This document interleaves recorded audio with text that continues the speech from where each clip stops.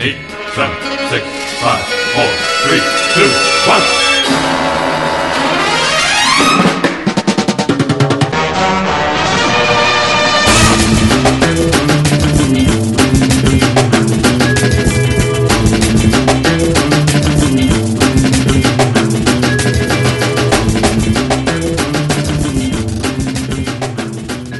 Hey everyone, welcome back to the 54th episode of the OpVec Cast. I am Steve Cuff, and joining me today, I've got Sean Glynis. Hello. Hey Sean, how's your weekend? Pretty killer. Pretty killer. Are you hitting the clubs? Killing the clubs. Killing the clubs, just grinding on thick honeys, right? Killing What is honey. happening? What a 50-cent divergence here. Wait, you don't like grinding on the honeys, Myros? Come on. Yeah, that's all I do. Just grind on the honeys. And as you might have guessed, Adam Myros is here. Myros, real quick question: what's your favorite movie where Kurt Russell is on a boat, and why is it Overboard? I was going to say Captain Ron. Yeah. Do you ever get Captain Ron and Overboard confused? Pretty much exclusively. Yeah, I always forget, Martin Short and Goldie Hawn are pretty much the same person in my brain. Also, not to be confused with Going Overboard, the first and shittiest Adam Sandler movie, which is quite an accomplishment. I wonder if it's been surpassed in recent years. I haven't seen some of the... Face? No, it's worse than Rubberface. It's me and Myros tried to watch it years ago, and I don't remember anything except being just horribly upset the entire time. It's real bad. It's unbelievably horrible. Also here, It's more of his it's more of his Copper Mountain. They should probably make a movie about Sandler's heroic journey to the screen and going overboard. yeah, I think that would be good. That would actually be great. His great folly, which led to a career full of follies. Although he seems to be more respected than other great auteurs of our time. We also have joining us today Jake Tropila, who is going to answer the follow-up question: does Escape from LA count as a Kurt Russell boat movie because it has that weird surfing scene? Hey Steve, how you doing? No, I gotta say no on that one. Surfboard is not a boat. If we're gonna discuss, Okay. That's officially Optimus scene canon. Surfboards are not a boat. Hot dog. That is out. But hey, fun fact: Adam Sandler showed up in some episodes of The Cosby Show. I did not know that. Yeah, he played one of Theo's buddies. Wow. If it involves Adam Sandler, can it be classified as a fun fact? Yeah, not exactly the most fun. Well, so today we came together because Wait, Steve, I think you might be missing a certain contributor. It's fine. Who Forget am about I it. missing? Forget about it. It's fine. wait, who else is here? Steve Coleman. I didn't even know he was talked- here. I talked to you before we started recording, and I asked you who you worked with. And then you answered me. Great to be back, by the way. I'm so happy to be back on another episode. It's been a while. I thought I thought it was Sean. I was like, and I know because his the levels were moving and whatnot, and I didn't know that it was you, and I just assumed that Sean sounded weird because recording. But and then I thought in the back of my head, why the fuck does Sean care who I was with? And this all makes perfect sense now. Yeah, Stephen Coleman's here. Stephen Coleman, do you have a favorite Kurt Russell on a boat movie? No. I mean, you enjoy them all, Captain or you Ron, just of course. don't like any? Captain Ron, good answer. Good answer. All right, I'm gonna crack a beer here. So we're all here together because Sean Glynis went on a magical journey. We have found the last man on Earth who has not seen Tommy Wiseau's The Room, and how convenient, because we've got a bunch of people here at Optimus Vaccine who love The Room, and a new movie came out called The Disaster Artist, which is about Tommy Wiseau and the making of The Room and some other shit, and it's really weird, and we should probably talk about it. So Sean, you actually sat down and watched The Room this week. That is false. That correct?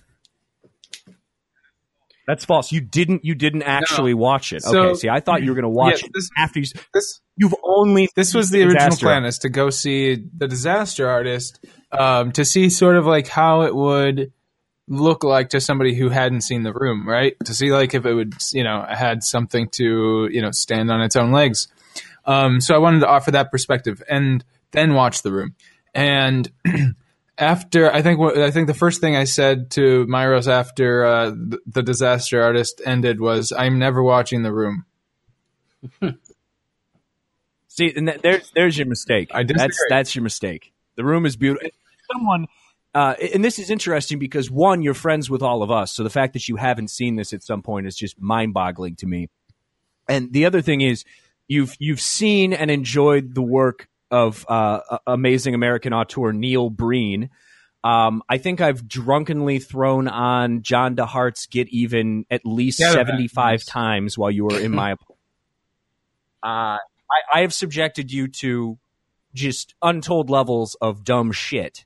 And here we are. You have never seen The Room, nor apparently do you want to. No, The Disaster Artist left a bad taste in my mouth, but I know they're different products, but I felt like I had watched all of The Room, and having seen The Disaster Artist, the allure, any allure that was still there, kind of like left. But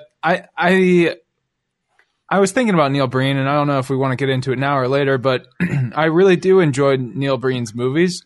But I think there's a distinct difference between, most likely, between Tommy Wiseau and Neil Breen that allows me to like them. Neil Breen just seems like a complete wealthy.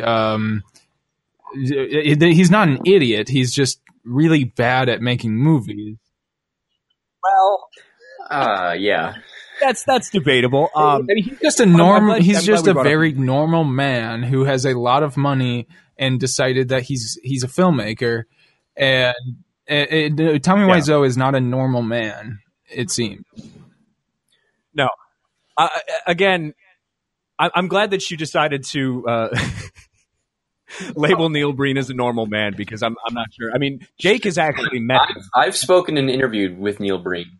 He is not a normal man. Please tell us more. Yeah. And He has the delusion of someone who thinks he's doing great things for the world through his art. And it's that sort of it's that kind of mindset that he and Tommy Wiseau both have. Yeah, they're both wealthy, but he's very, very socially awkward when I spoke with him, but he also has like this very, I don't know, this kind of full of himself, better than the world attitude, and he thinks he's doing right and striving to make it a better place. But he's completely out of it. When I spoke with him, he's a bonkers person, if you could. Yeah. Well, and another thing too is, I think, and this comes through in The Disaster Artist, and it certainly comes through in The Room, and even more so in the things that Tommy Wiseau has done since The Room, which I would not recommend to anyone. But Tommy Wiseau just wants people to love him, I think. That's kind of his thing. He wants to be respected and loved. Whereas Neil Breen has, I don't know, he's an auteur with a very obvious political ideology that just gets, I don't know what the fuck's his political ideology. That's one thing he brought up when I spoke with him. He doesn't specifically single out Republicans or Democrats. It's just bad people and good people. I mean, he obviously has a problem. Yeah. He has a problem with cultural institutions, right? Like banks, mainly just banks. Banks, government. Yeah, he has this sort of like elementary school understanding of the world that, and good guys, as shown in his films, basically are just him. So, and I think Wiseau is kind of the same in some ways. I think you have to be a little bit delusional to make these sort of transcendentally great bad films, because they feel so detached from normalcy and reality. And Yeah. Another parallel I draw is that they both seem to harbor a great deal of hate and rage within them that gets shown on screen in this bizarre way. Sure, and they both there's anger in them, and the other thing is a lot of their anger that isn't directed at actual people or characters in the films.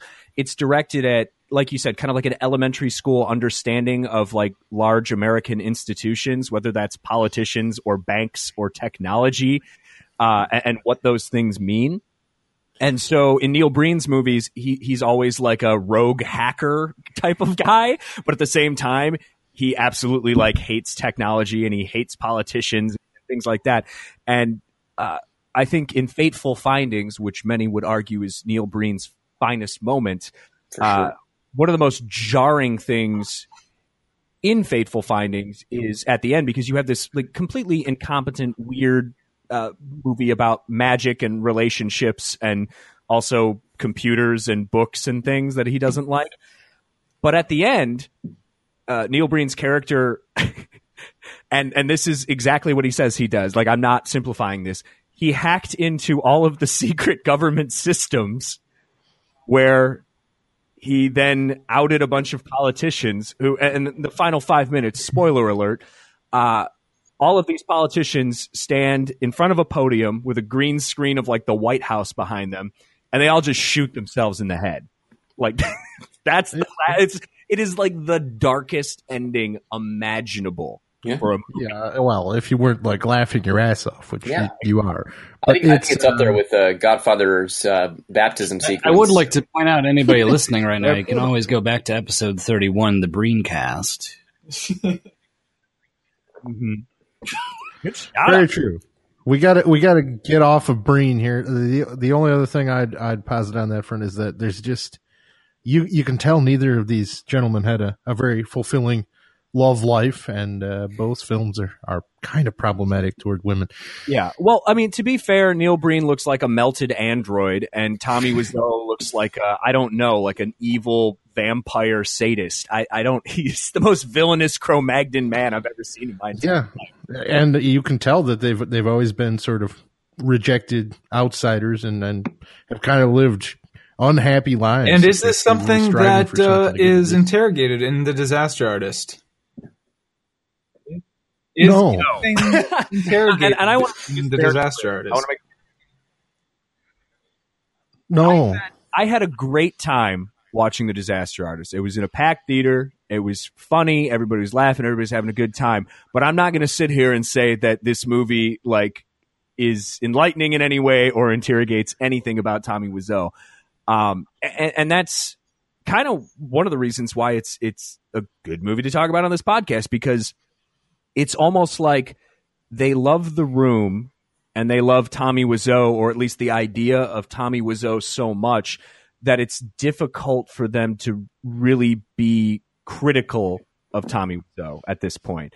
And it's also interesting, too, because the one thing that I really didn't like about The Disaster Artist was the beginning and the end. Yes, and yes. And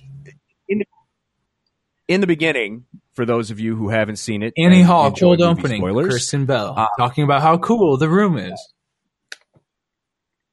Yeah, that's pretty much it. It's Kristen Bell, it's J.J. Abrams, it's all these famous people, and they're like, "Oh, we love The Room. The Room is so funny. The Room is so good." So it's almost like, as filmmakers, like James Franco felt that he had to set the movie up by saying, "Look, this is a movie that needs to be made. Because celebrities Here's why," like it, which seems,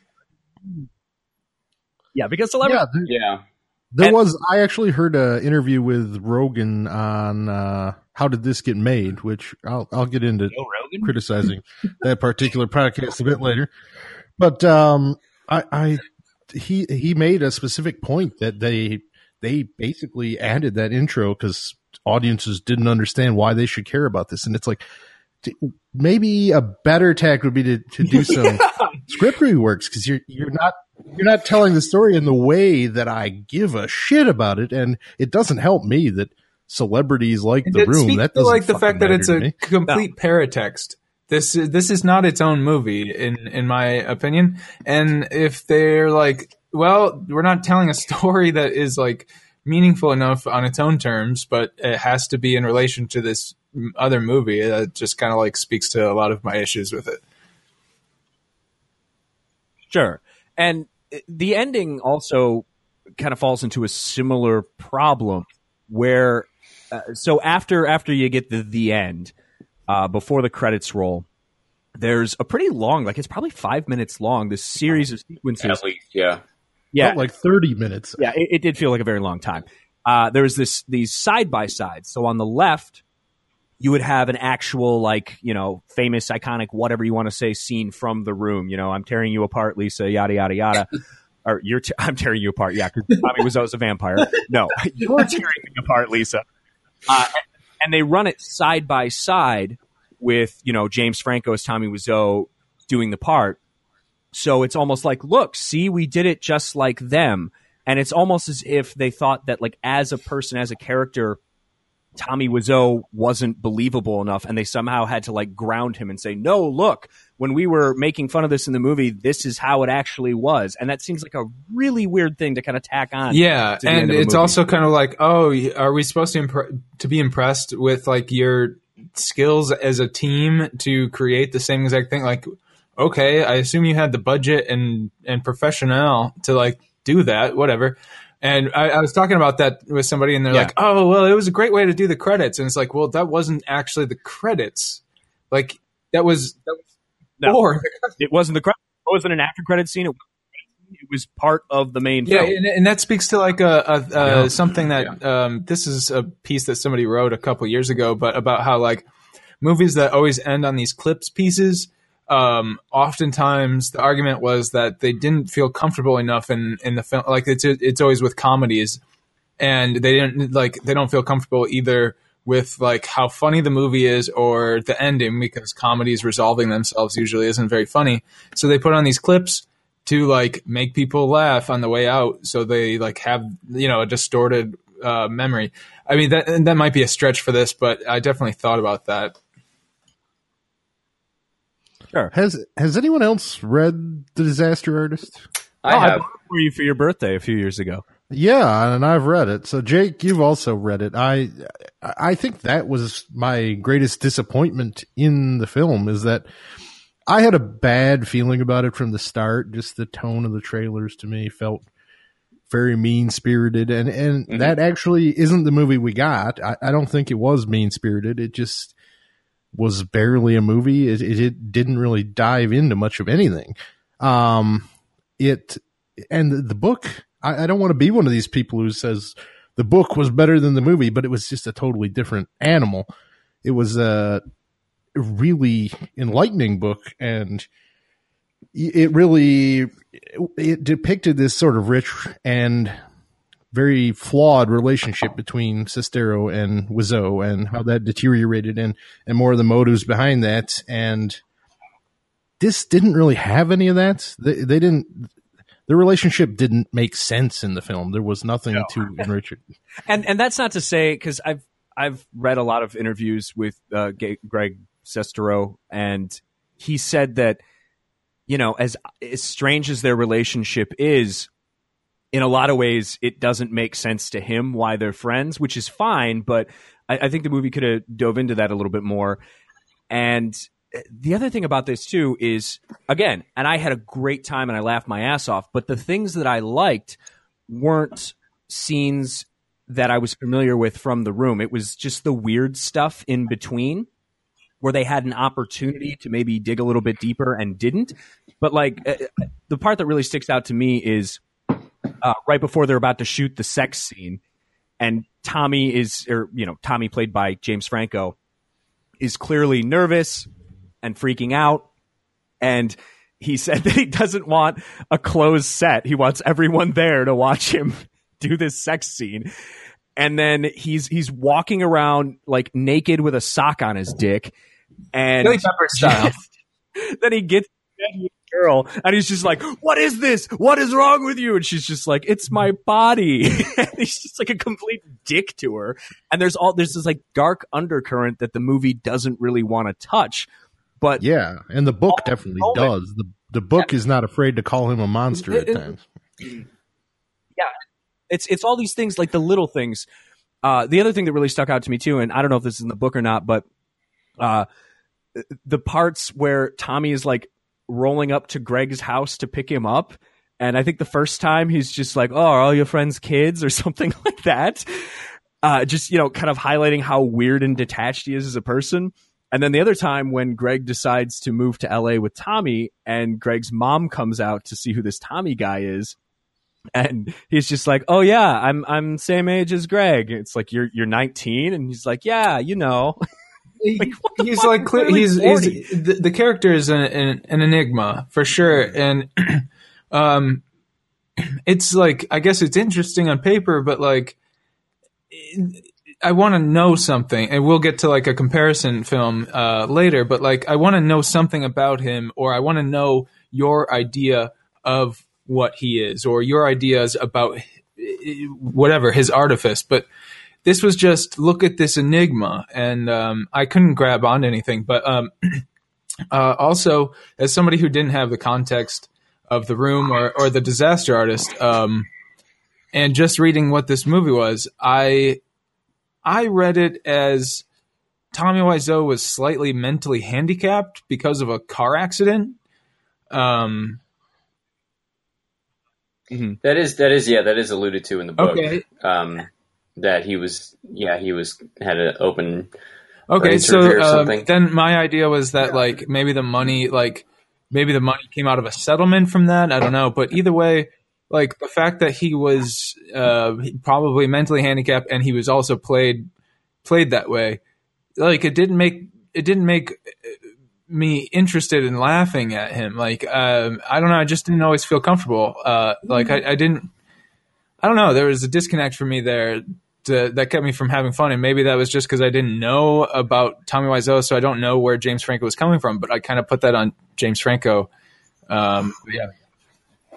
Well, yeah, I think that the thing is he is a mysterious sort. Like, no one really to this day knows where he's from or where he got his money. I mean, there's a lot of allusions in the book about him actually being quite a successful businessman, which again follows that same sort of John DeHart, Neil Breen mold. These people can function in society. There's is something off there, but there's a lot of theories about where the money actually comes from, and one is that he's like a successful real estate guy.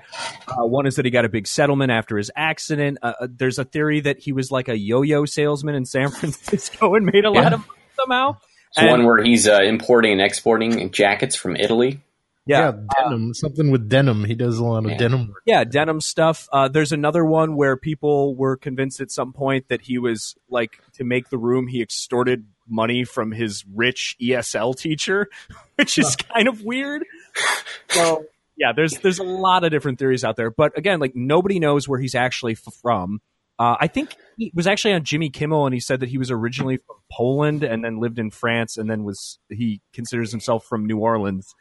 But that was the first time that he had even like really opened up that much about it. But people, they don't know anything about him, which is fine. I mean, but they made that like the source of conflict in the relationship with Sestero. Yeah. When we're watching what should be the source of conflict, which is him behaving very inappropriately and driving Sestero's girlfriend to leave him, and he basically kind of co-opted the guy's life, and there's that drama just sits there. It's not utilized in the film at all. When they have their big sort of dramatic scene of a falling out,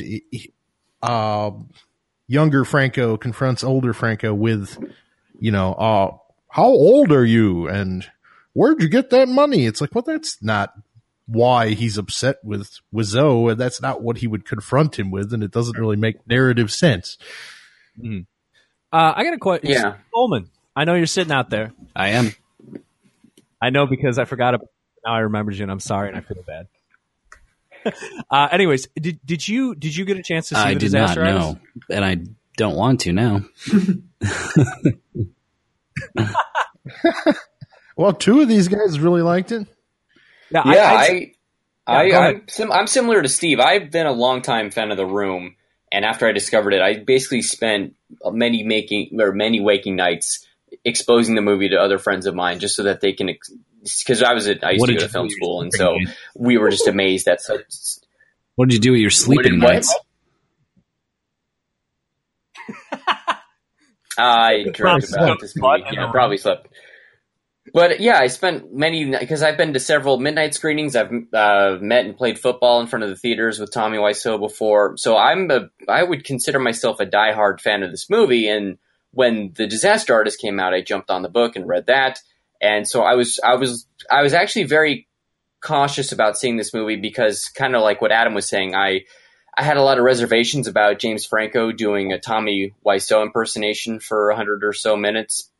But with the exception of what Steve said, the opening and really most of the last third of the movie are two huge missteps. I really thought it was delightful. And I think Franco, surprisingly enough, I think he delivers a good performance as Tommy, and he's not playing him as a caricature or just sort of aping on his mannerisms or anything. I think he treats him like a human being, and I think that's kind of impressive that he pulls it off. And also I think Dave Franco gives his career best performances as Greg Sestero. And because I don't think I've ever seen Dave Franco, I don't think I've ever liked him in anything that I've seen him in. And I saw both of those. Now You See Me movies. What? I think what I'm gathering though is that for two people who are diehard fans of The Room, feels to me, just by listening to this conversation, that The Disaster Artist is just catering to the fan of The Room and maybe not to anybody else. It's just trying to be faithful to this source that people hold very dear to themselves, and they didn't want to like fuck with that vision or fuck with anybody's memories. It is, and there's a lot of throwaway lines in the movie, like when they're filming the sex scene in the movie, Seth Rogen's watching it on a monitor, and he says, "Why does it look like he's having sex with her belly button?" Which is like a joke that Room fans made up when they're having sex, because it actually looks like in the movie Tommy Wiseau is penetrating Lisa's belly button. So there's a little bit of that, but I will say, as I was walking out of the packed auditorium, there were two kind old ladies in front of me, and one of them leaned over to the other and said, "Now I want to see the real movie." So it could work for some people. Obviously it did. I mean, it has fantastic reviews, but it kind of perplexes me because I don't know. I didn't think James Franco was bad. I mean, but the character just wasn't given anything. There wasn't any inner life, so it's hard to not view him as. There's also just a some clown. pacing issues. I thought, actually, I saw somebody else articulated it well, saying like it felt like Franco like fast forwarded the movie like 5 different times, and I definitely felt that watching. Like, there's like a time card for like a different date, and it just didn't seem. I don't know. It just seemed very like conjuncted or just like elliptical, but not like for a reason, or it just didn't seem very seasoned. I walked out being like, this could have been something that somebody put on Netflix at like in the background of like game night, or like a get together that is just kind of on, and it's like, oh, that's cute, but not a whole lot else. Yeah. The other aspect that really got to me, and I think it's highlighted by that open, but it just, the whole thing felt like a fucking indie comedy circle jerk. Like, oh, we found this, we get it. It's like the fucking casting pisses me off. It's like that. I'm glad the movie was able to highlight the how did this get made, because after they were the ones who discovered The Room in 2011. Which let's wait. Also, I heard that Tumblr is mad because James Franco casted Dave Franco, but there's some like talented Mr. Ripley homosexual like latent like desire stuff there in like slash fiction, and they are having a trouble doing that with the Disaster Artist because they're brothers. Oh, well, I mean, it's Tumblr. Just break down that wall. Make Mr. Gorbachev, tear down this wall. Yeah, that's the final frontier for Tumblr, I think, is I'm sure there's nothing on Tumblr that has touched that. I don't know. You'd be surprised. You can get there. Just fall down a hole. You'll find it eventually. That's interesting you say that, John, because one of the distinct things I remember from the book is that in their relationship, or the early goings with Tommy and Greg, Tommy tells Greg about this brilliant movie that he's seen in the theaters like 6 or 7 times, and so he takes Greg to go see it, and it's The Talented Mr. Ripley, and he just spoiler alert, he thinks that the scene where Matt Damon kills Jude Law on the boat is like where their relationship is headed towards. And he also thinks that a lot of like his character, Greg, sleeping with his future wife, Lisa, in the movie of The Room, he thinks that a lot of that he feels is part of like autobiographical on Tommy's behalf, that he thinks he's betrayed him somehow. But yeah, Tommy is a very creepy and manipulative person in The Disaster Artist, the book. I think it does show in parts of The Disaster Artist, the movie. Yeah, right. But it's also painted with this like broad, happy brush of, and then they're best pals forever. And it's like, well, that's not what I got out of the book. But I mean, they're still good friends. They're in another movie called Best Friends. I don't think they were friends when he wrote the book. I think it's at this point naive to say that it's not a financial relationship. What were you going to say, Steve, about the whole, like, you made it, or not you made it weird. How did this get made? Yeah, I think it's safe to say that, The Room kind of blew up around like 2011, 2012. That's when a lot of screenings started happening. But I was curious for the people who have seen The Room, what your first experience with the movie was, because for me, it was kind of cool because this is when I was living with Myros actually in Kalamazoo, and it must have been 10 years ago. It was probably 2007, and I was like upstairs in my room, and Myros is downstairs watching TV, and he just comes up. He's like, Cuff, you got to come downstairs. You got to see this thing. Adult Swim is just playing this weird fucking movie. You got to come down and watch. Like, what could possibly be going on at like 1 a.m. right now that is this important? And then I come down, and Adult Swim, like completely unannounced, just like wiped their programming for the evening. And at midnight or 1 a.m. or whatever, they just played The Room. And I just sat there, and it was about like, I think I walked down mid-sex scene, and it was the one where they're playing that song, which is like, you are my rose, you are my rose. My blood is pulsing, and I was just like, oh God, this is special because, Myros and I have our life mission for the both of us is to find transcendent garbage. And we reached the apex of the mountain that night. I feel a little guilty that I hadn't even got to it earlier, because I know I had seen on YouTube the rooftop scene even a couple years prior to that. Mm-hmm. Yeah, we kind of dropped the ball on that one. So that was your first time seeing it too, Myros. Jake, how about you? Like, when was the first time that you encountered The Room? So I discovered it from a movie theater. I went to see a movie. I don't even remember the movie, but before it, there was a trailer for The Room. It showed the movie, and it said The Room coming one night only this Saturday. And there's a poster for it. And I'm like, oh, what is this movie? And the poster, like in the lobby, was Tommy Wiseau's green headshot. And I'm like, what is this? This is really weird. So I went home and I looked it up, and it discovered it has like this infamy as this Citizen Kane of bad movies. This was like, I think I mentioned, this is 2008. And so I started telling some of my coworkers about it. And then 2 of them were curious enough to buy it from Amazon. And then they watched it. And then the next day they brought it to work. And then they said, we watched it. And then they gave it to me and they said, here. And I'm like, oh, wow, I can borrow this? And then they said, no, you can keep it. And then they walked away. So since then, I've had the movie, and I just showed it to everyone who I can. And yeah. And then a couple years later, it was playing on Adult Swim, like you said.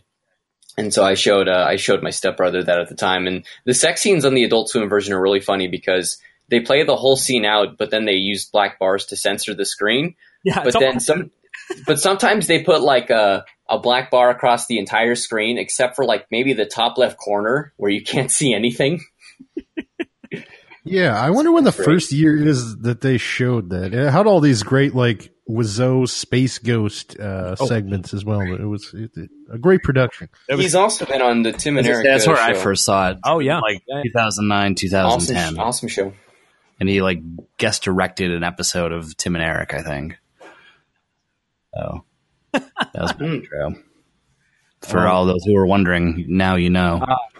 I'm so glad I got to put that in your ears. It was, yeah. Okay. The movie was Redcliffe. That was the movie. Ooh. Now you know. I'm going to add that to the Steve Coleman Wikipedia page the first time Steve saw The Room. I think that's a good subheading for your Wikipedia. Yeah. Cool. All right, that's fine. I want to get your permission before I start editing. Anyways, yeah, one more thing that this was my other big takeaway, especially one more thing. What are you talking about? My wife loves you. Just one more thing. So, and this really drove home this point for me after I watched another movie that we're going to talk about in a second, Ed Wood. When I was watching The Disaster Artist, as much fun as I had with it, there were two thoughts that were running through my head. And the first one is, does a movie about The Room and Tommy Wiseau, does it work better if it's a documentary? And I think the answer is probably yes, like an enthusiastic yes, especially because, to my knowledge, there is like dozens and dozens of hours of behind-the-scenes footage from the shooting of The Room that's just sitting around somewhere that I would love to see. I don't know. So that ended. And the other, I haven't seen The Room, so I'm not like the authority on this. But like, even that, like, I guess I would ask, like, what is the thesis? Because that's my problem with The Disaster Artist is like I just don't understand what it's doing, other than like a bunch of friends having fun making a movie about a movie that they had fun watching. But like, I think we're going to talk about Ed Wood, which is, I guess, an example of like, you could have made a disaster artist like this, in my opinion, as long as your heart was in the right place and you had something to say, and the people making it actually were like, good craftsmen. I mean, Tim Burton was at that point more than just like a good craftsman, but had like something original to say and like a new style. And James Franco's movie is just like extremely bland to me. Yeah, well, and that's the other thing that I was thinking about too is, is there an Ed Wood, Tim Burton style movie that can be made about Tommy Wiseau or The Room?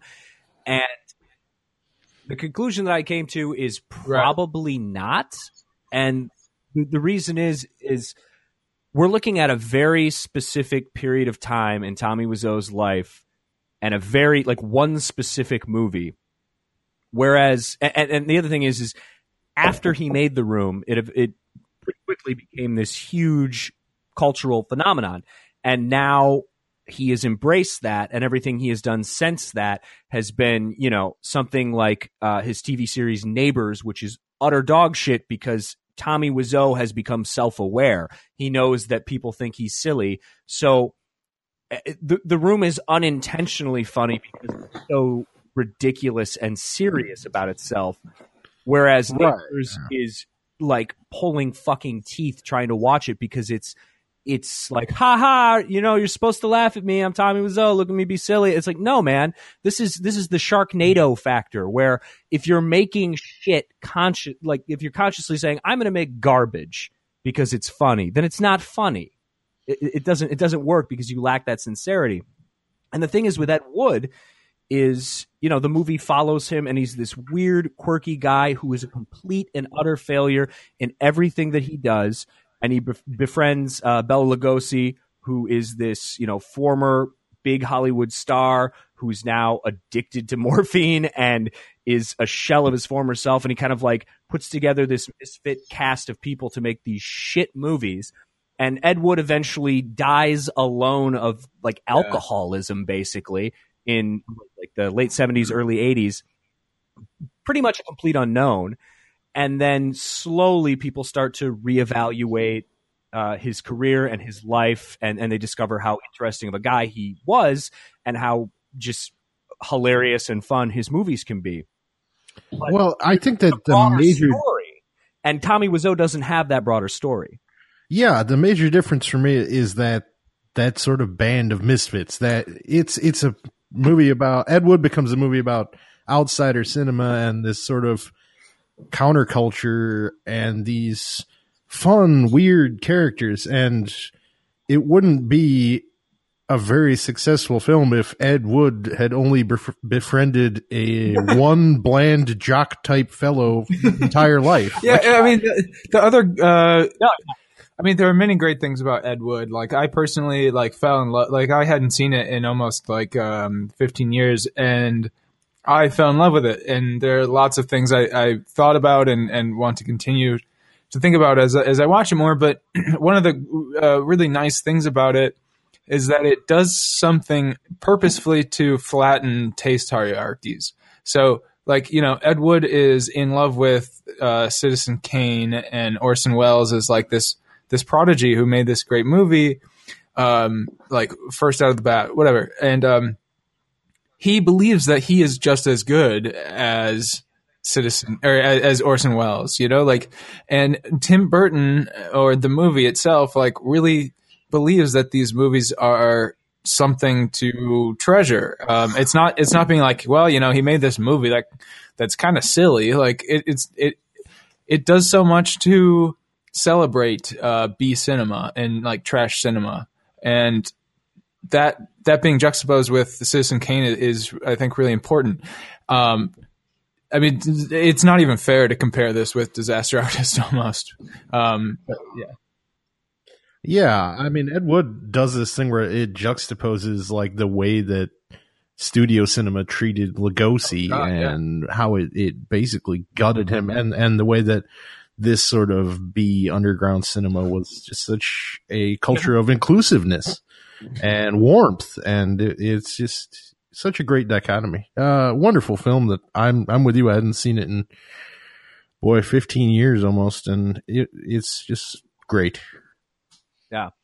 I think the other thing that Ed Wood really has going for it too is it's got this great aesthetic to it. So, I mean, it's shot in black and white, and it feels like, I mean, it's a very contemporary film for its time, but at the same time, it clearly has a really firm understanding of the language of B cinema and just cinema in general from, you know, like the 1950s.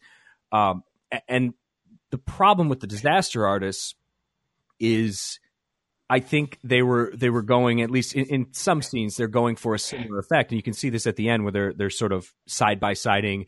You know, here's James Franco, here's Tommy Wiseau. Look, it's the same. But the problem with The Room is it's aesthetically repugnant, which works well for it as, you know, a fun movie to you know, drink some beers and watch with your friends. But it's so, like, flat and lifeless, and it doesn't have the magic or the pop that Ed Wood has when you watch it. Yeah, this was only the second time I'd ever seen Ed Wood, and I loved it all the more than the first time. And yeah, one of the things that really stood out was how really goddamn good Ed Wood, the movie, looks. It's crafted by, obviously, with somebody who has really much care and passion for the B movies of the 1950s. And yeah, the Disaster Artist, it has, like, this sort of, I don't know, this kind of fly on the wall documentary aesthetic that, and I think the thing about copying the scenes from The Room is that they're just meticulously restaging them. But the Ed Wood never, like, feels like it's just restaging sequences. Like, it's really made with the love of B cinema infused in the director. And I think the black and white cinematography is just stunningly gorgeous throughout. It's really quite exquisite to watch and look at. Now, makes me. And want there's to just so much. sweater. Like I said, like, Disaster Artist is just like a paradox, but for The Room. But Ed Wood, like, you don't need to have seen, like, any Ed Wood movies, but, like, I mean, it has so much to say. Like, even with just like the Landau character. That it, like, Landau is amazing in it, and there's so much, like, pain, but it's like infused in this comedy campiness that it's just, like, such a great tonal balance that it's able to strike. But I mean, it just, like, that character alone, there's something there that just stands alone, and it's heartbreaking at times. And then you have, like, you have the Bill Murray character who's very like tertiary, but is one like really funny, but also like has his own like heartbreaking story, like trajectory that isn't milked for like tears or anything like that. But like Myro said, it's like this gang of misfits that it gives equal weight to the humanity of them all. And the Disaster Artist is just kind of like, let's laugh at this guy. Like, I don't know. Like, I've heard people say that they felt it was a warmer movie than I did, but or critics or whatever. But I don't know. It was just like, I don't need to watch you recreate this scene that I've seen with like a million times without actually sitting down to watch the movie. Like, I get it. I get, oh hi, Mark. Like, it works on its own. I don't need it to be rendered through. I don't know. This is just me saying that I think it's pointless, but I don't know. There's something really wonderful about discovering these movies like The Room or Neil Breen, like, and feeling like you discovered them and that nobody knows about them. Like they because they exist out of nowhere. And then all of a sudden they're there. And so to see that sort of like obliterated through the Disaster Artist, it just kind of like opens up this world that that feels private. And even though I hadn't seen The Room, I could definitely like identify that being like an issue for me. I don't know. How did you guys that had actually seen it feel with it? I'd agree with that sentiment, and I've expressed it in different situations to Cuff, because we have spent so much time combing through bad stuff just to find that moment where it transcends. And it stuck out most to me when we watched a movie we've covered on here briefly, Silent Night, Deadly Night. And it came in one of these 2-sided DVDs where on the backside they had Silent Night, Deadly Night 2. And that film is like 50%, maybe even more than 50% of it is just footage from the first film. But there's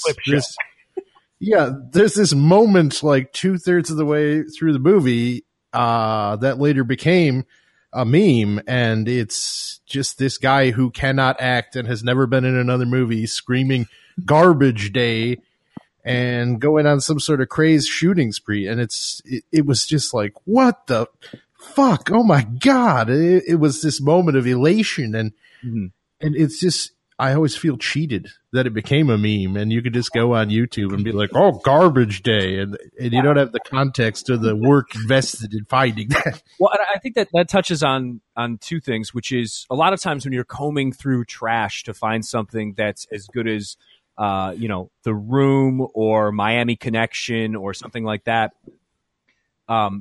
you mostly just find unwatchable trash. And when you do find something good, a lot of times it's good because of moments, not because of the whole film. Whereas The Room and Fateful Findings is another good example. It's not just moments, it's the whole package. And it sucks when that gets chopped up and just sort of, delivered in bite-sized pieces, because as funny as the Garbage Day scene from Silent Night, Deadly Night 2 is on its own, and I'm sure everyone has seen it, and if you haven't, go to YouTube, type Garbage Day, and I guarantee it's the first thing that comes up. But the fact that you essentially, let's say you have this double-sided DVD from 2006 or whatever the hell me and Myros watched this for the first time. So you just watched Silent Night, Deadly Night, which is pretty fun on its own. It's solid. And then you're like, okay, well, that was pretty entertaining. Let's watch the second one. And the entire movie is a guy playing the villain, the murderer from Silent Night, Deadly Night, the original. But it's not the same actor. And he's sitting in like a police interrogation room, and he's just recounting what happened in the first movie. And you think at first, oh, this is just exposition and it's going to set the scene for a real movie that's going to happen. And then about, an hour in, you realize, no, this is it. This is all it is. It's him talking about things that happened in the first movie. And then you watch clips from the first movie. And then to further pad it, they just add in this like 5 to 10 minute scene at the end where this Garbage Day shit happens. And it's nuts. Like, just framing it in this larger picture of all of this dumb bullshit, and it leads up to this just transcendent moment of what the fuck, how is this a movie? It's just, it like lulls you into a hypnotic state, and then all of a sudden when that hits, it's just like the most amazing feeling. It's like, I don't know, like if you're listening to, I don't know, a fucking Led Zeppelin song, and some guy's just like, yeah, it's the best guitar solo, and they just play the guitar solo over and over. Can it please be Hot Dog? Yes, Hot Dog. So you're listening to Hot Dog, and they just play their favorite guitar solo from Hot Dog, and you lose the rest. This is a bad analogy because I hate that song. The point is, if you isolate certain moments and you don't have the broader picture, it loses its magic. Yeah, and also I don't want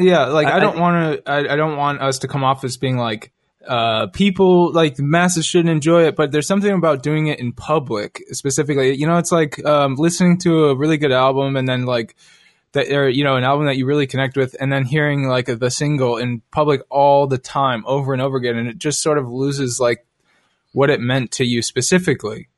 There's something about that public act that I don't know, diminishes that.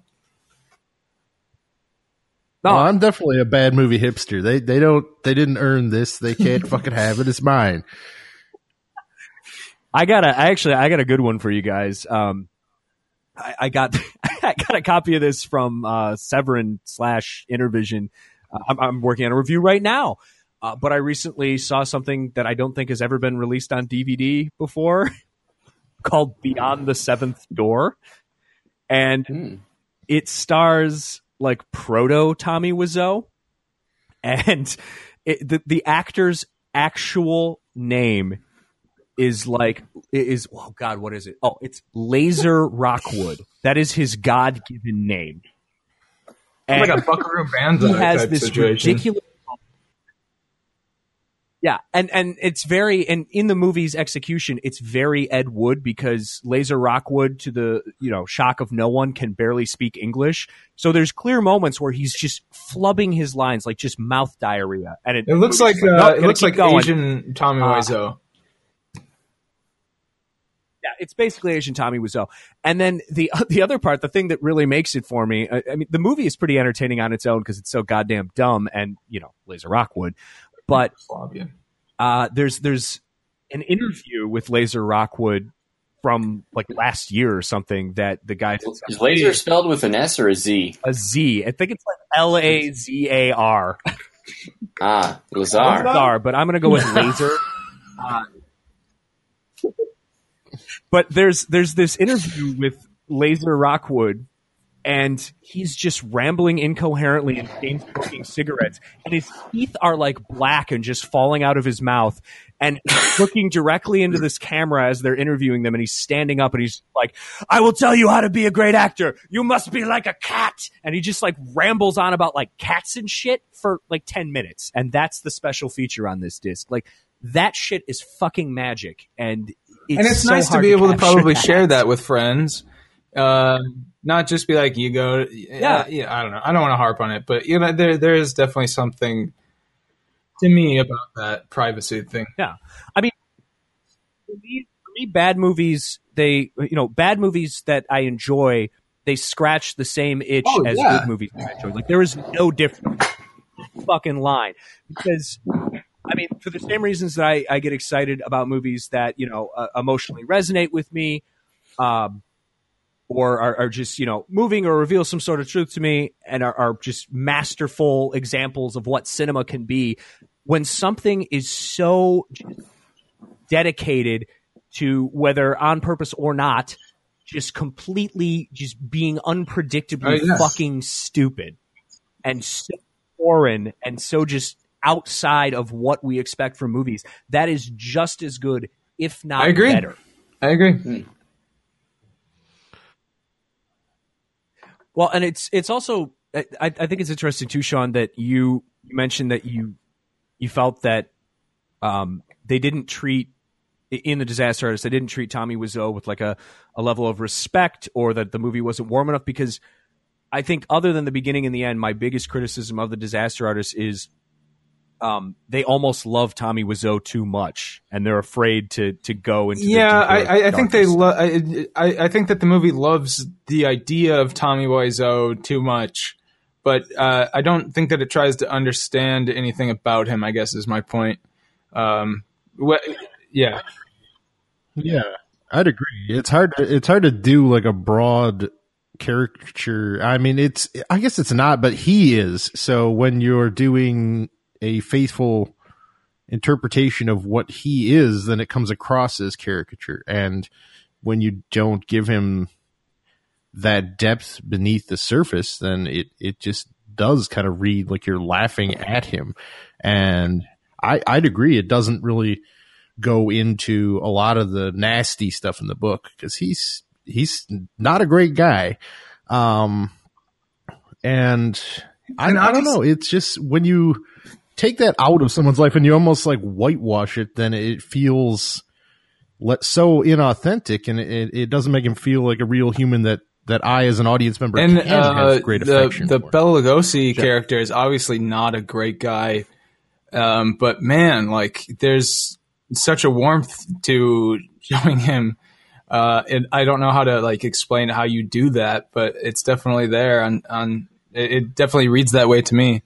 Like you can make somebody who can do like awful things and has like this darkness to him, and still get us on board and give, empathy obviously is the word. But, yeah, I don't know. I don't hate the Disaster Artist. Like I said, it was just kind of there, and it was just kind of like a cute exercise.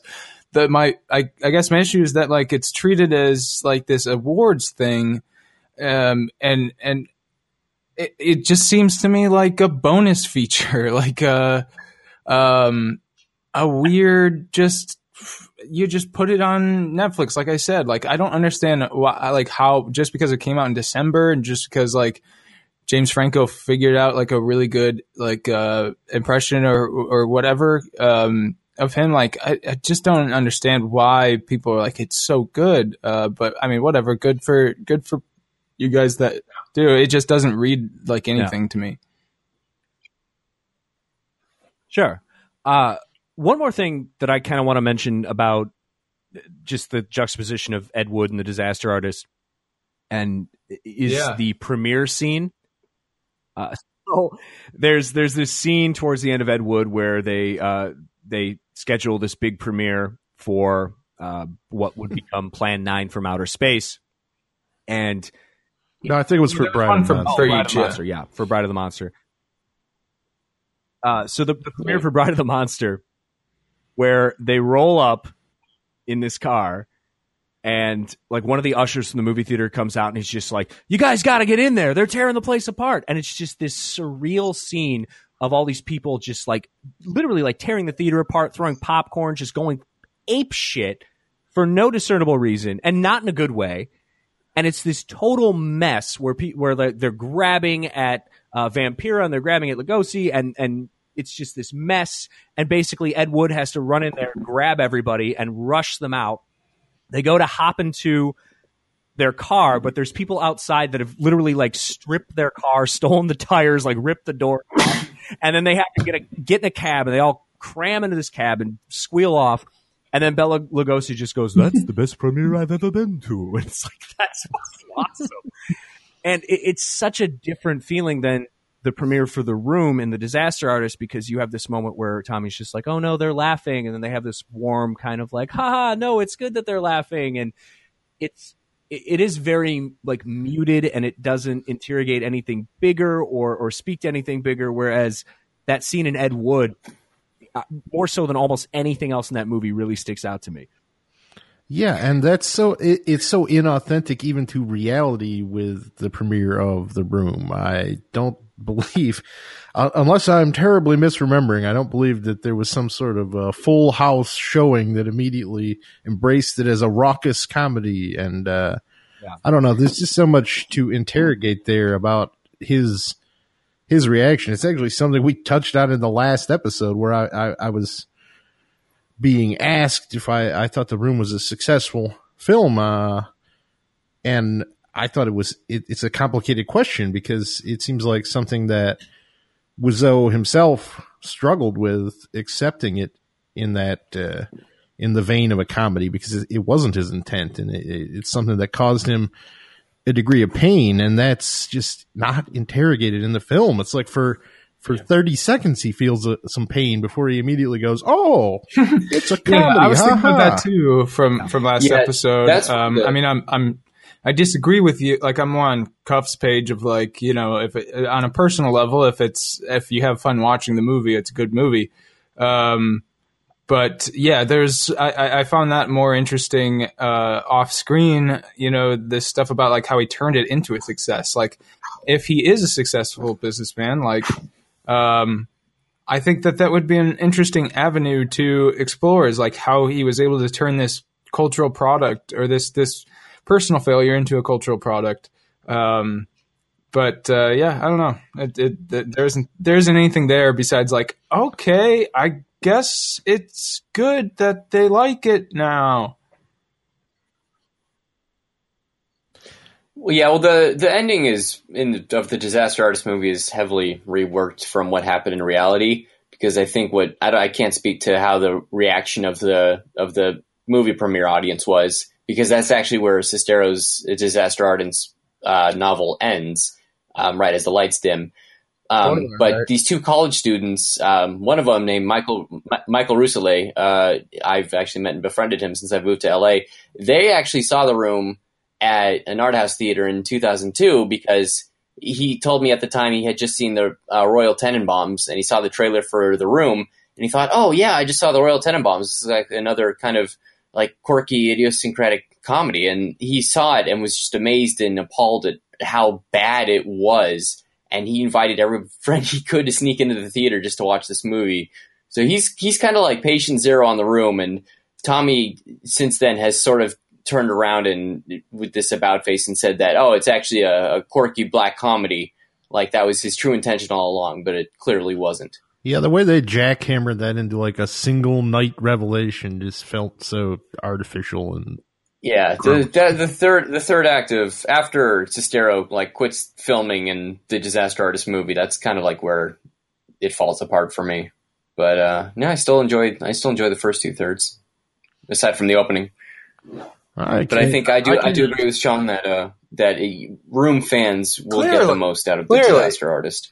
Yeah, if you've read the book, maybe less so. But I think but you wouldn't have read the book unless you were a huge fan of The Room. So even that has a lot going against it. That's very true. That's very true. I mainly wouldn't begrudge anyone who did enjoy it. I just, again, I'm kind of with Sean, where when it's brought up or nominated for Best Picture or something, it's like what do we watch here? I do not see this. Yeah, I don't. Oscar nominations, I don't see how that's happening. But all right, well, I have a question for you guys. Sure. What I want to know, and we'll start with Coleman on this one. You're in the hot seat, Coleman. Actually, you feel I literally feel do, that warmth on your buns. I'm sitting next to a radiator. Oh, there you go. That makes sense.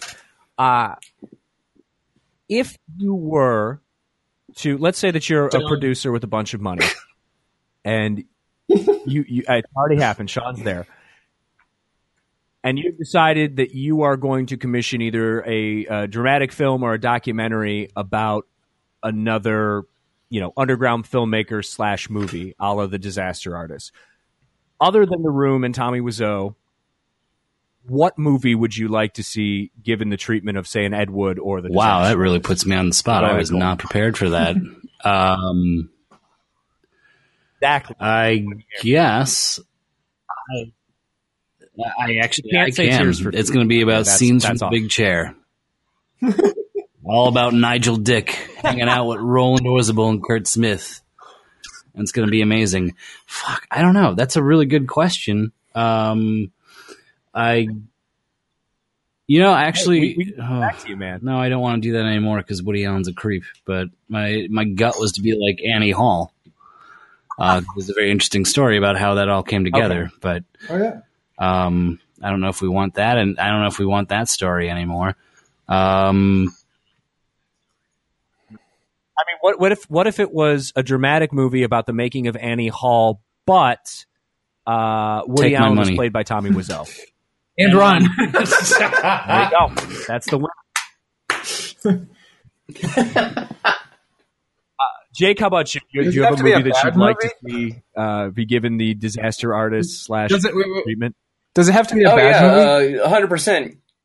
Oh, I think it would help, but if you don't want to go that route, then that's okay. But I'm fishing for bad movies / traditionally bad filmmakers here.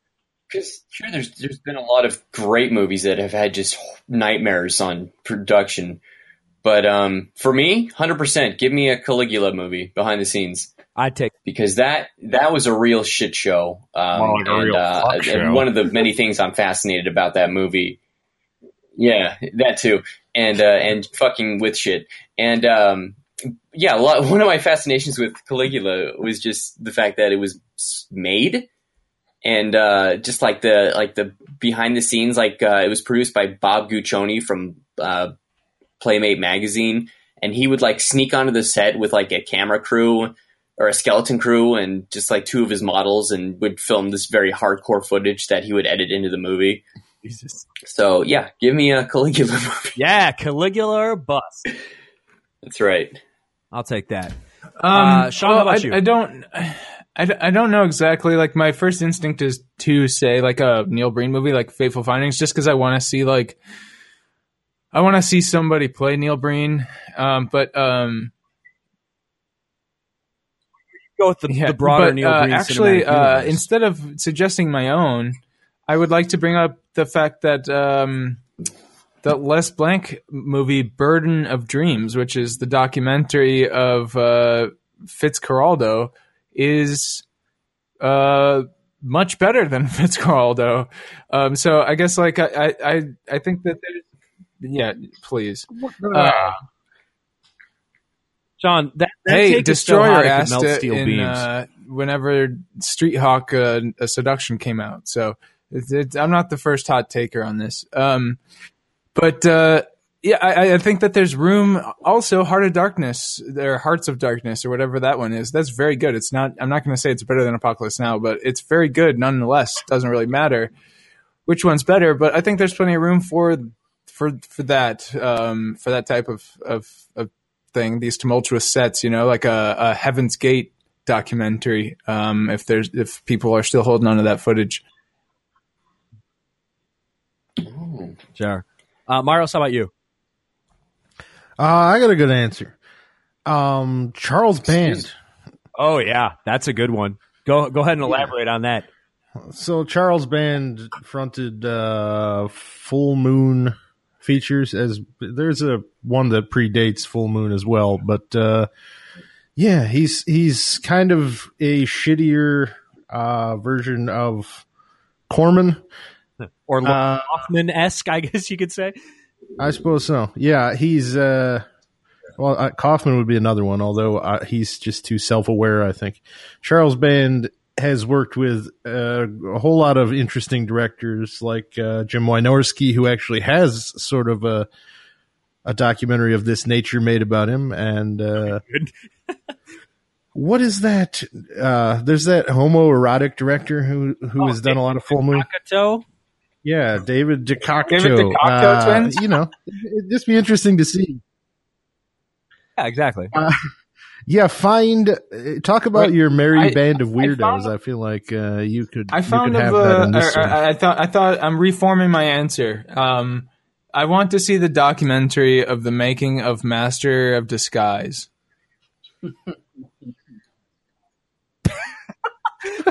Master I want to Disguise, see the dramatized anyone who's listening version go on. of the day of shooting that occurred on 9/11/2009. That is the best piece of trivia that's on an IMDb trivia page. And this is real. Like, go to Master Disguise right now, look up the trivia. It's on there. And one of the trivia things is, on the day of 9/11, while they were shooting, everyone stopped to take a moment of silence. I think for a long time it was like my background banner thing on my Facebook. Like a turtle It was suit, just right? a screenshot of that. Yeah, it's like a turtle suit. It was a turtle suit and then that quote next to it. That's a very good answer. I think there's I want, a lot like, of, there's Andy a lot of Dick to play directions you him. can go here. I think Yeah, I'm sure I you could can make raise that happen. fund. I think like a documentary, definitely not a fictional movie, but a documentary about trauma films would be super interesting with Lloyd Kaufman, and the fact that he's like launched a lot of careers in a lot of weird ways. Like Kevin Costner was in a sex comedy directed by Lloyd Kaufman like a million years ago. James Gunn, who went on to direct Guardians of the Galaxy, Slither, Super, a bunch of other movies. I think he wrote movie 43, which is Sean Glynis' favorite movie, in case anyone was wondering. He wrote and directed a segment in it. Yeah. See? There you go. He's obviously like one of the biggest directors in Hollywood, and he somehow started off as like, you know, Lloyd Kaufman's lackey, and I think that's super interesting. As far as individual movies go, the one that really sticks out to me is Miami Connection, which is just completely batshit weird. So it was made by this guy Y.K. Kim, and he was and still is, to my knowledge, a very well respected, successful karate teacher in Southern California, and he's got like a bunch of karate dojos all around California and made a lot of money that way. And in the 80s, he just funneled all of his money into making this movie, Miami Connection. And he used all of his students as the actors, and it's hilarious, and it's got kind of a big heart. And Vice actually did a short, like, mini documentary about Y.K. Kim and the making of Miami Connection, and it's really interesting. But I'd love to see it expanded a little bit more. So that one's on my list. Oh, Charles Band's defunct company is called Empire Pictures, by the way. Yeah, there you go. Which they did Empire like Records? Reanimator, several things like that. Oh. Charles Band, who he did like all 10 million Puppet Masters. He recently, Doll Man. he recently died in prison, right? Toys.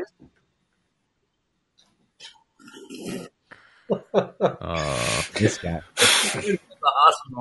That's like a 3 weeks too late Charles Minutes joke. Wow. Is that what that was? I didn't even. Yeah, I couldn't think parse so. it. I'm trying to catch on to the Sean esoteric humor. That joke will age quite well, much like a fine wine, or perhaps more like a fine, pile of Somalian jenkum. Which, if you don't know, that's when you bury your shit in a hole and then huff it. So, on that note, I guess, do you guys have any last thoughts before we do putovers? Martin Landau. R.I.P. Jesus Christ, that's one of the best performances I've ever seen in my life. Agreed, 100%. Talking about I mean that, and I should probably Edward. see more of his Prime stuff, but that and Crimes and Misdemeanor Landau are just knockouts. Yeah, totally agree. All right, boys. It's time for putovers. Coleman, you're up first.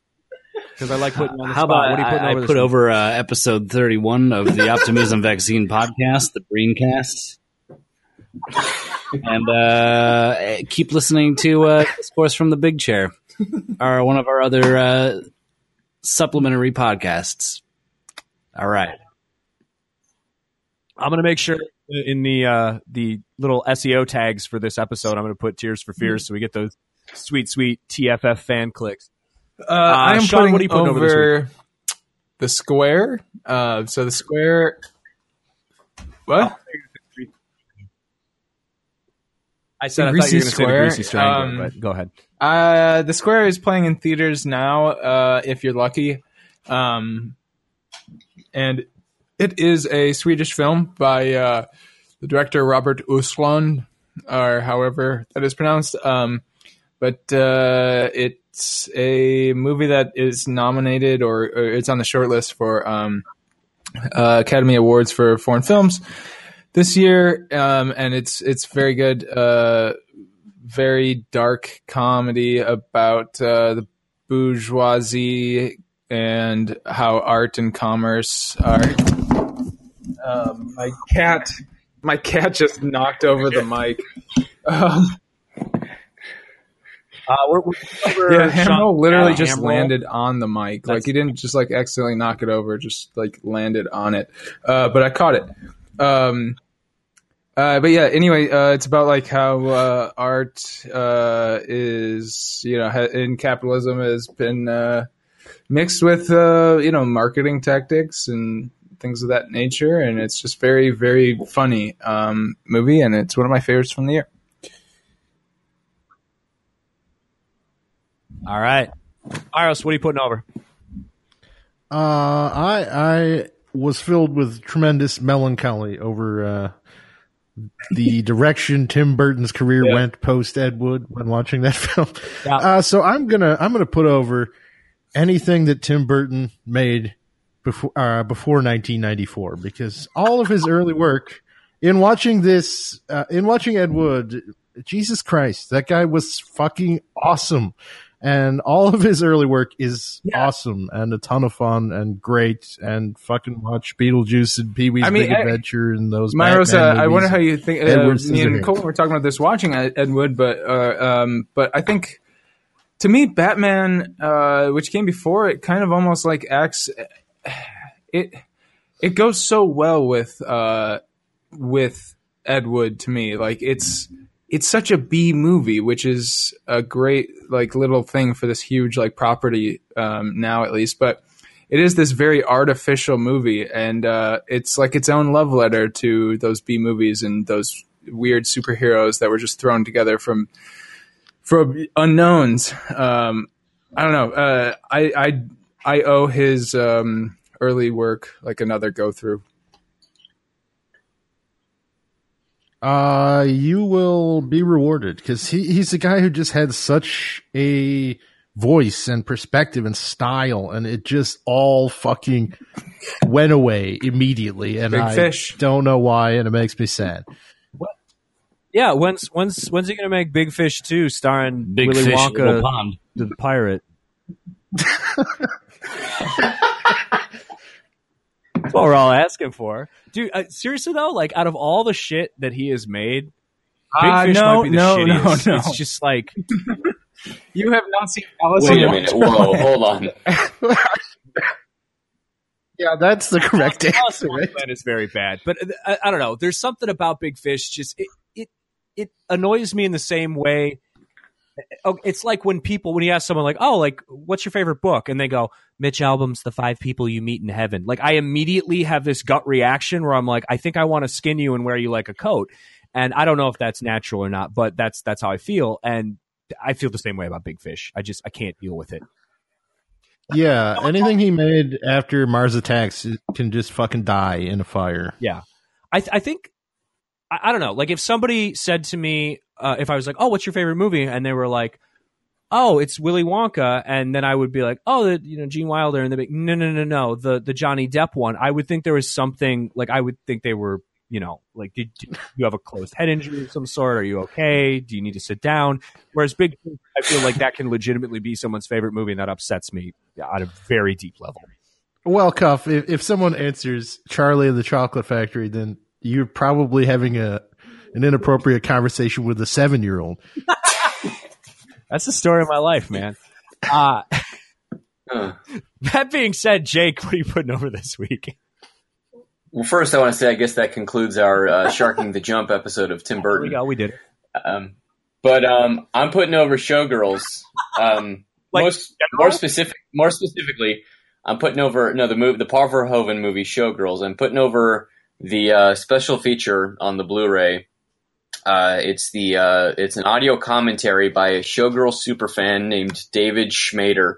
He's a writer living out of Seattle, and he used to host these screenings of Showgirls, and thinks it's ironically, obviously, one of the greatest movies ever made. And his audio commentary is such a delight, because you think if you hear like a fan commentary, you kind of there's like a sense of an illness I get to my stomach at the idea of somebody just harping over everything they love. But his commentary, he's actually very funny and very witty. And part of his commentary is just how he's explaining that Paul Verhoeven and Joe Esterhaus were paid so much money to make literally every incorrect artistic decision and put it in the movie. and he describes the whole process of watching Showgirls as like watching a butterfly turn into a caterpillar. But get yourself a copy of the 15th anniversary of Showgirls on DVD or Blu-ray and listen to that commentary. It's amazing. What an anniversary it was. That's right. I got a bunch of putovers, honestly. First and foremost, I gotta put over number one. Of course, myself. I recently turned 32 years of age. I want to thank Sean Glynis for making the trip out for my birthday. I wanna disparage Adam Myros, who was not in attendance. But that's okay because you guys are all invited to my 33rd birthday.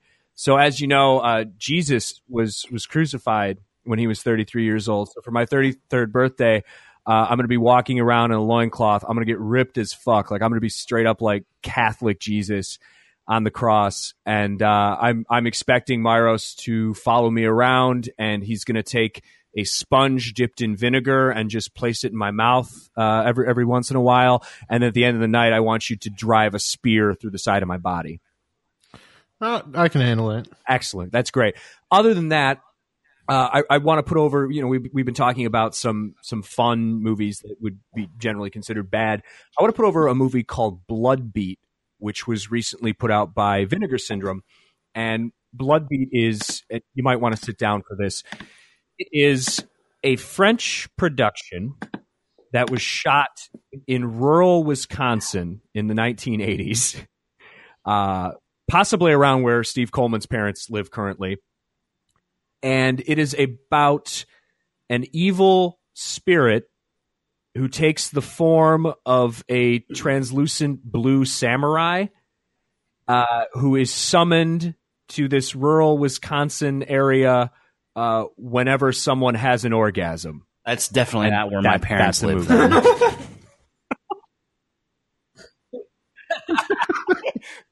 I was gonna say, that's poor Steve Coleman jerking off in his bedroom at home, and geez, Nope, you probably summoned a lot of samurais. I never had one, buddy. And his mom was always like, "What are you doing in there, Steven?" And he'd always be like, "I'm just summoning samurais, Mom." God, So does the samurai just like hang out or what? no, he kills people. Oh, okay. But That's great. a crucial plot element. It's like he looks like a cross between the weird shield things in Dune mixed with Altered States. Like it's just this blue glowy bullshit. And to the shock of no one, the movie makes literally no sense at all. There's no continuity. It's a complete fucking dumpster fire. It's a Christmas movie, by the way. I don't know if I mentioned that. It's the holiday season, so it's appropriate. But yeah, it's inexplicably a Christmas movie. So there you go. When you're with your family, if there's young children in your family, elderly people, sit them all down, show them Blood Beat, and you guys will have a great, great time, I'm sure. All right, gentlemen, thank you so much for being on the show tonight. Special shout out to Steve Coleman, in town from Bloomington, Indiana, all the way in Michigan, cuddling with Sean's cat next to a radiator. If you enjoyed the podcast, please do us a big favor. Go on our iTunes page, rate us 5 stars, give us a written review. Why would I do that, Steve? That's what you're saying to yourself right now. Let me fucking tell you, buddy. Let me tell you why you would do that. Because the more reviews we have and the higher our star rating is, the easier it is for people to find us on iTunes. And the easier it is for people to find us on iTunes, the more we grow our audience. The more we grow our audience, the more great things that we can do for you, dear valued listener. So make sure you do that shit. Also, if you have any questions, concerns, comments, if you just want to disparage Adam Myros, just go to your email inbox and send us an email, optimismvaccine@gmail.com. If you want to tweet at us, at Optimism Vaccine. If you want to tweet at us individually, you can tweet at me at Steve Cuff. That's at Steve, C-U-F-F. At Mr. Sean, where do Glynis. we find you? Look at that. Pretentious fuck. Thinks you got to call him. That's Coleman, Colemania. where do we find you on at Twitter? KOHLMANIA. That's right, baby. Jake, how about you? I'm at Jake Tropila, Tropila.